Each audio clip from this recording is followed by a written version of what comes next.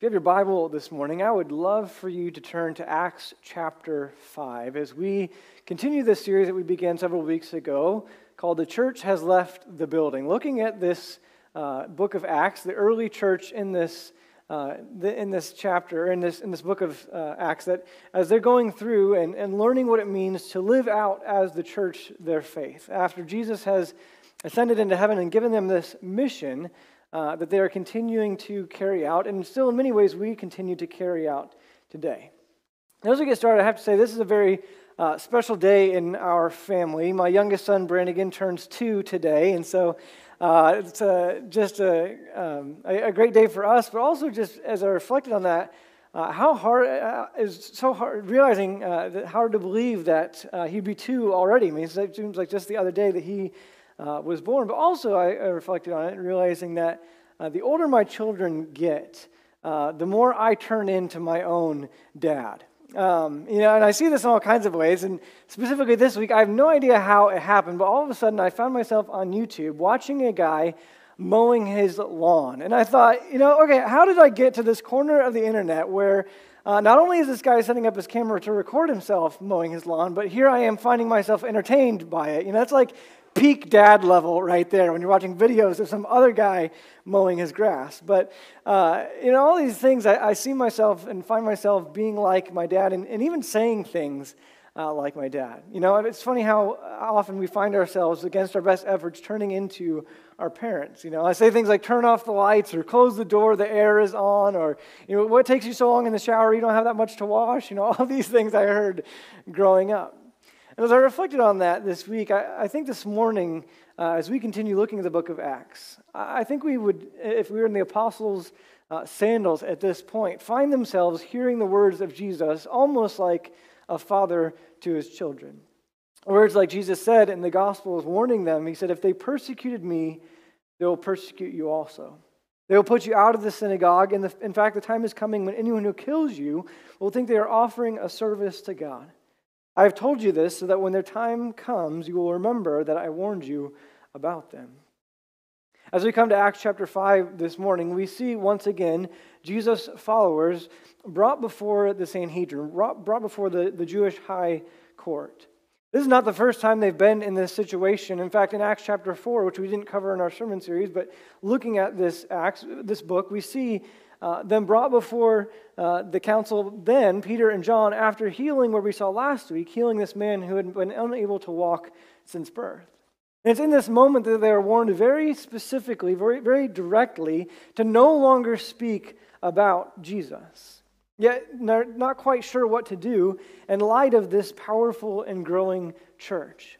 And so they're hoping that their warning will be enough, that they'll put them out and expect Peter and John to comply with these orders.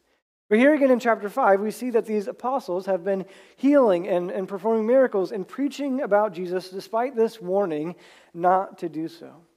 And it's this warning that to stop preaching Jesus that I really want to focus in and hone in on this morning. Asking the question, what do we do when we encounter opposition for the testimony that we have about Jesus?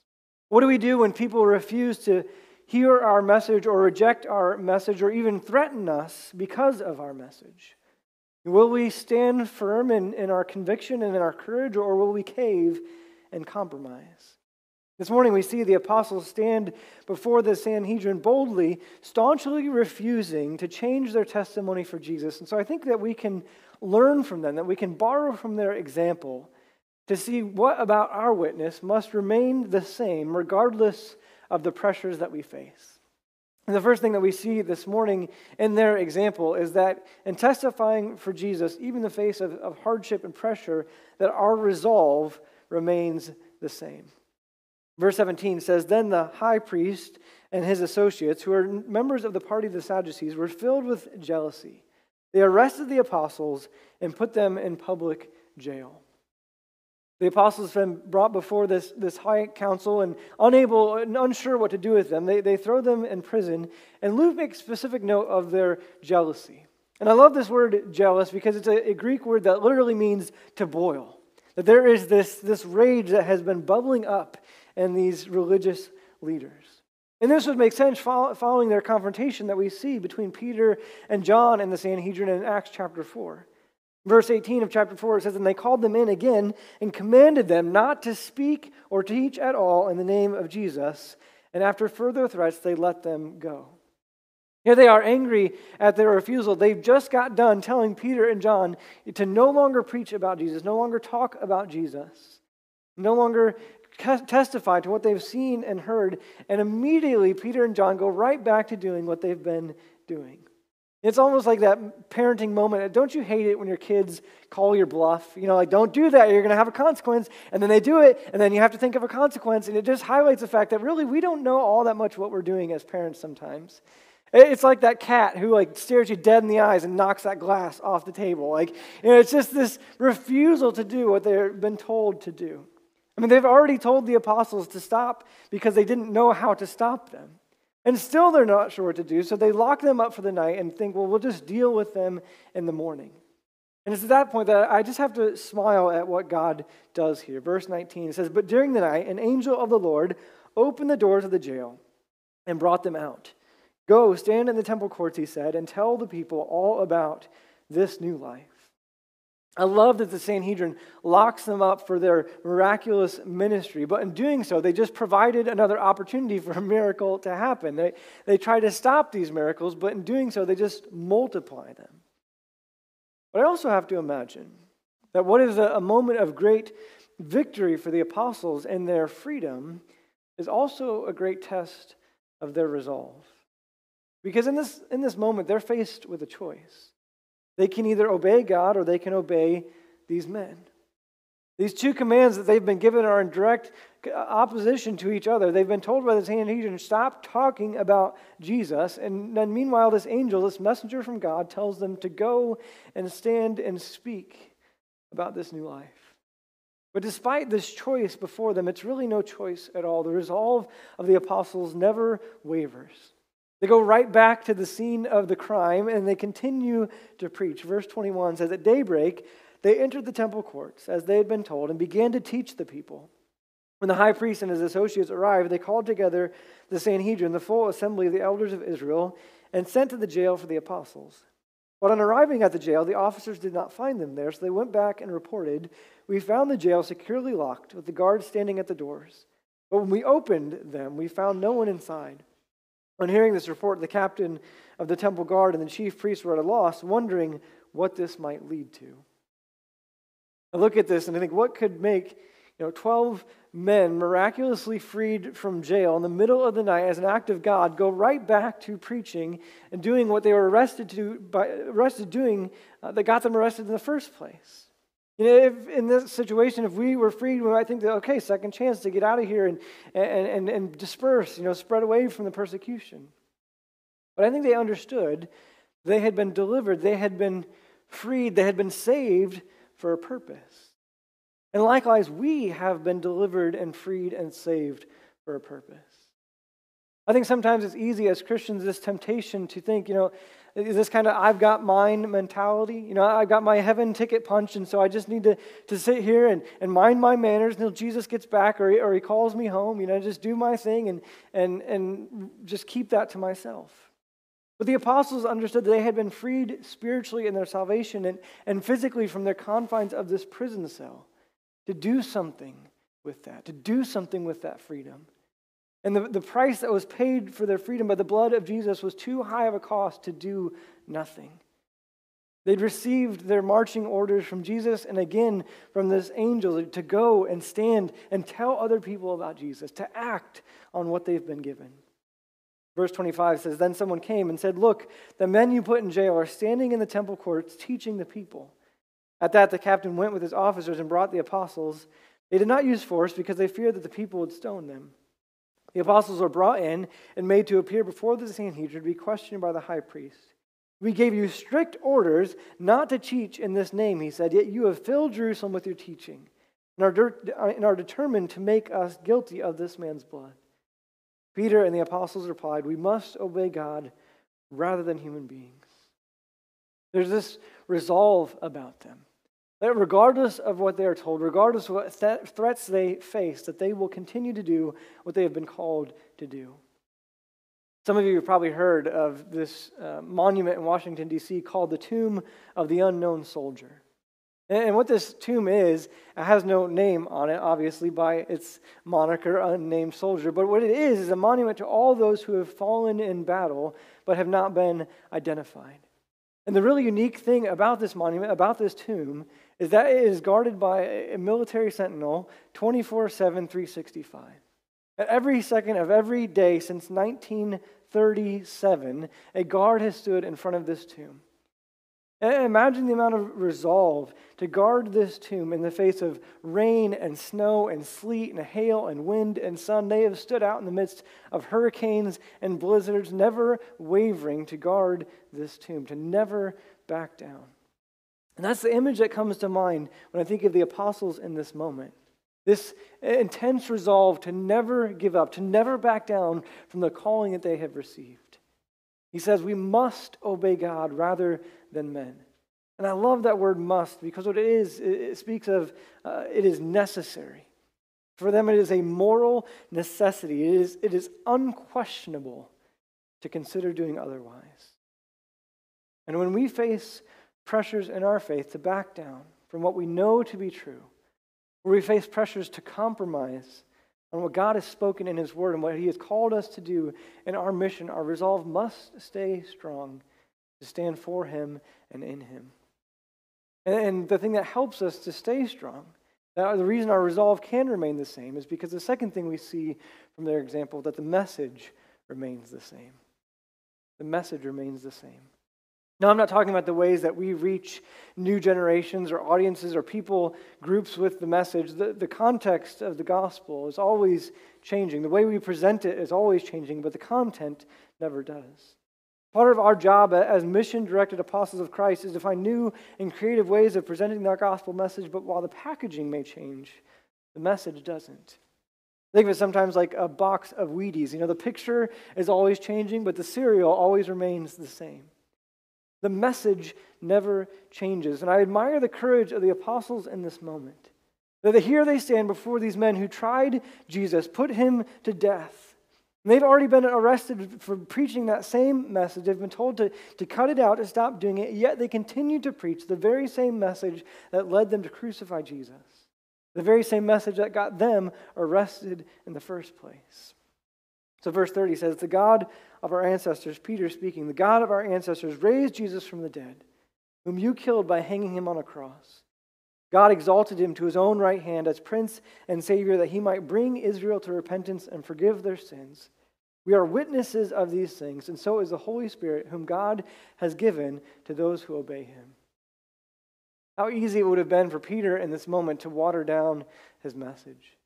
To back down from the claims that he had preached over and over, the claims of Jesus' lordship, of His resurrection, of their guilt, of our guilt in sending Jesus to the cross. How easy it is for us to face this temptation to change the message even when faced with less severe consequences. Because what would you be tempted to do in this situation? You'd be tempted to say, well, you misunderstood, you got it all wrong. Let me explain, But the focus of the apostles' message, their concern was not to defend themselves, but to bring the focus back to Jesus. They said, you killed Jesus, but God raised Him. You shamed Him, but God exalted Him. You rejected Him, but God has vindicated Him. You might see what's going on, but we witness what is going on. We testify to who He was. The message never changes. And I think the temptation that we face today, especially with people resistant to our message, is to water it down, to make it more palatable. We don't like to use words like obedience and sin and holiness. Love and grace and mercy, those can stay. Those are good. Those are acceptable. When it comes to the message telling people that your sin put Jesus on the cross, that your guilt is as much guilt as these religious leaders, and putting Jesus on the cross, and that without Him, there's no eternal life. Those kinds of things, we tend to want to water that down, to shy away from that. But often, if we do so, by the time of our mission-flavored sales pitch is over, there's no challenge, there's no conviction, there's no life change, only this cheap grace or transformationless pseudo-spirituality. The message never changes.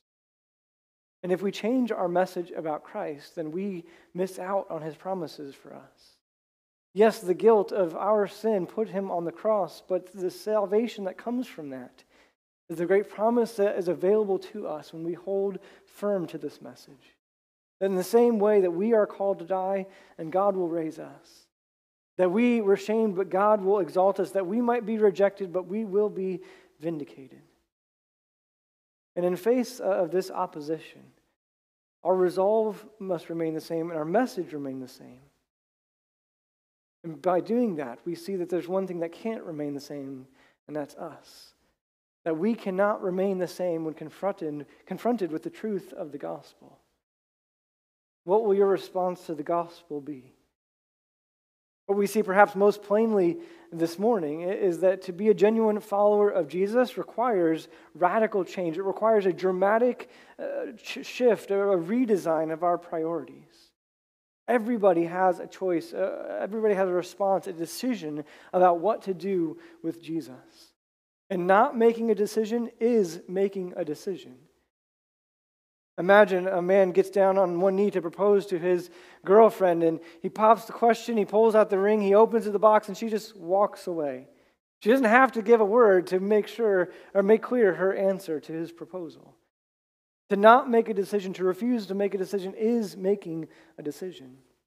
And that's what we see at the end of this chapter, is that we have two options when it comes to regarding and responding to Jesus.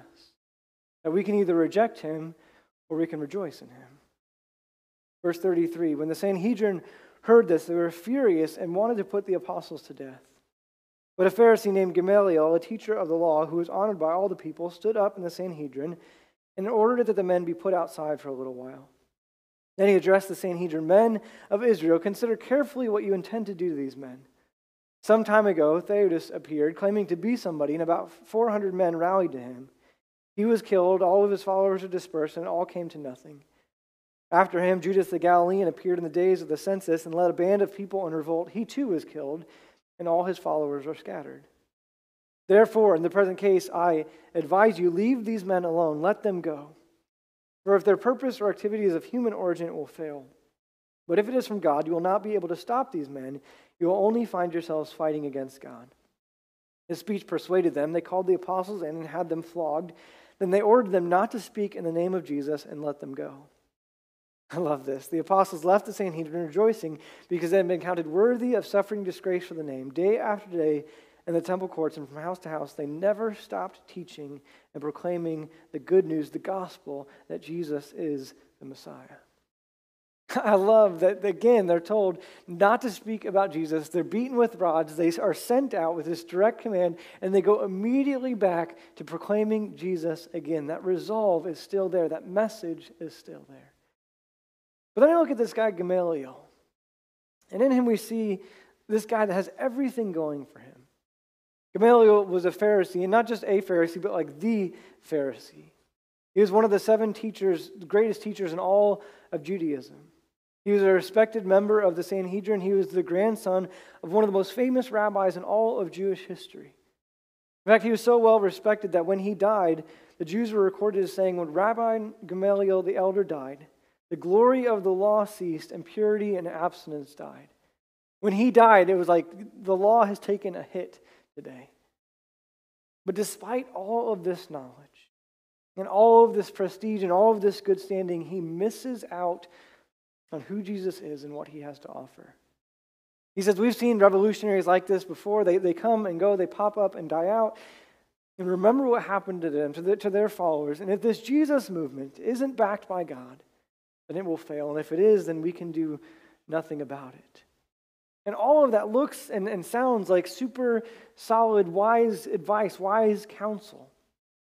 But really what it is just a persuasive argument to do nothing, to inaction. You see, despite everything he has seen, despite the power of the Holy Spirit and the apostles, the healings, the miracles, evidence that cannot be denied, still, he refuses to admit who Jesus really is. He's just another political revolutionary taken care of by Rome. You see, genuine faith in making a decision about Jesus isn't a wait-and-see decision. Genuine faith doesn't call us to wait and see. Genuine faith doesn't pass the buck to God and say, okay, big guy, if you're real, you got to show me. You got to prove it to me. Sometimes faith means obeying before understanding. Sometimes faith means taking a step when you can't see the entirety of the journey. And the response of this head honcho Pharisee isn't a response, though, that's limited to the first century. It's still a response that we see in so many in the world around us. That every single day people are content in their positions of power and prestige to decide to choose inaction rather than to respond to the way that God has called and constantly at work in them and around the world. But also in these three verses, what we see are some incredibly challenging and even confusing words depending on where you stand in Jesus. The apostles left the Sanhedrin rejoicing because they had been counted worthy of suffering disgrace for the name. You see, in one sentence, we see this choice to stand in Christ regardless of the outcome. That this decision was made, the apostles refused to remain the same because they chose to remain in Him. And that sounds confusing. It sounds counterintuitive to rejoice in suffering and to rejoice in disgrace, but this challenge to do so came from Jesus Himself. In Matthew chapter 5, verse 11, Jesus says, blessed. Literally, the word is happy. Happy are you when people insult you, persecute you, and falsely say all kinds of evil against you because of me. Rejoice and be glad, because great is your reward in heaven, for in the same way they persecuted the prophets who were before you. This word that Jesus uses, blessed or happy, it almost carries a sense of congratulations. Congratulations to you when you are persecuted, when you face hardship, when you face disgrace because of me. You see, Jesus says when we are persecuted and our resolve remains the same, and our message remains the same, and in light of that, we refuse to stay the same, that we are blessed. That we should be congratulated for standing for the kingdom. And here the disciples stand and they leave beaten with rods and shamed, and yet they go right back and they rejoice and they celebrate because in doing so, they have been identified with Jesus. And I can think of no greater decision for us than to make the choice to be identified with Jesus, with what He has done as His church, as we leave this place, as we go into the world. What greater way to be identified than as ambassadors of the King of heaven? And so this morning, as we look and we see these pressures, these oppositions, maybe we don't face those in the same way. Maybe not now, maybe not yet.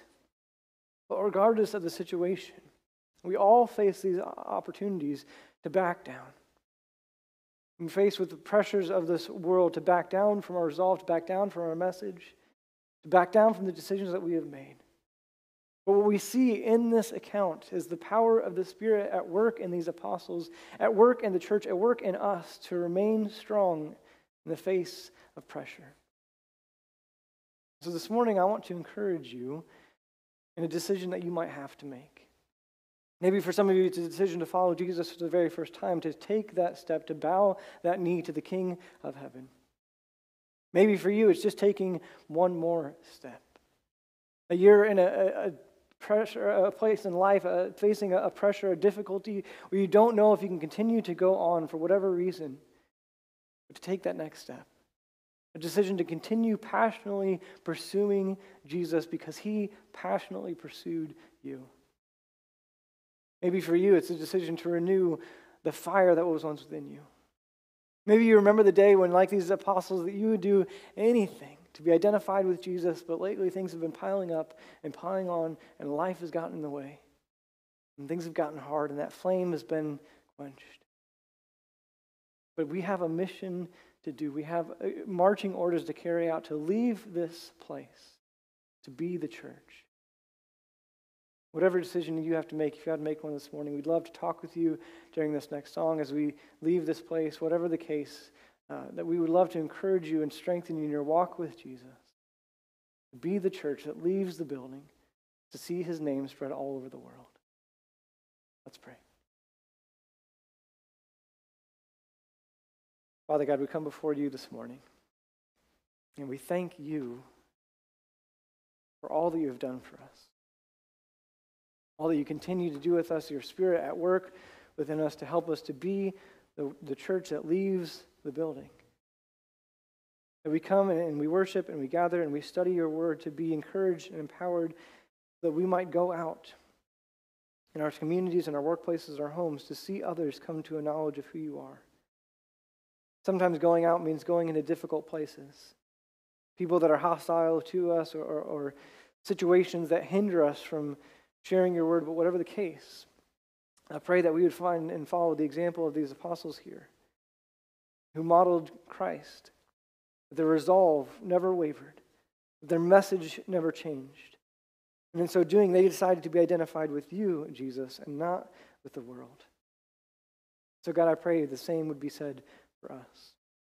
That in resolve through your Spirit, not our own power but yours, that we proclaim your message boldly and proudly, telling others of what Jesus has done for us, our testimony of who Jesus is, so that others might be led to be identified with him as well. We pray this, Jesus, in your powerful name. Amen.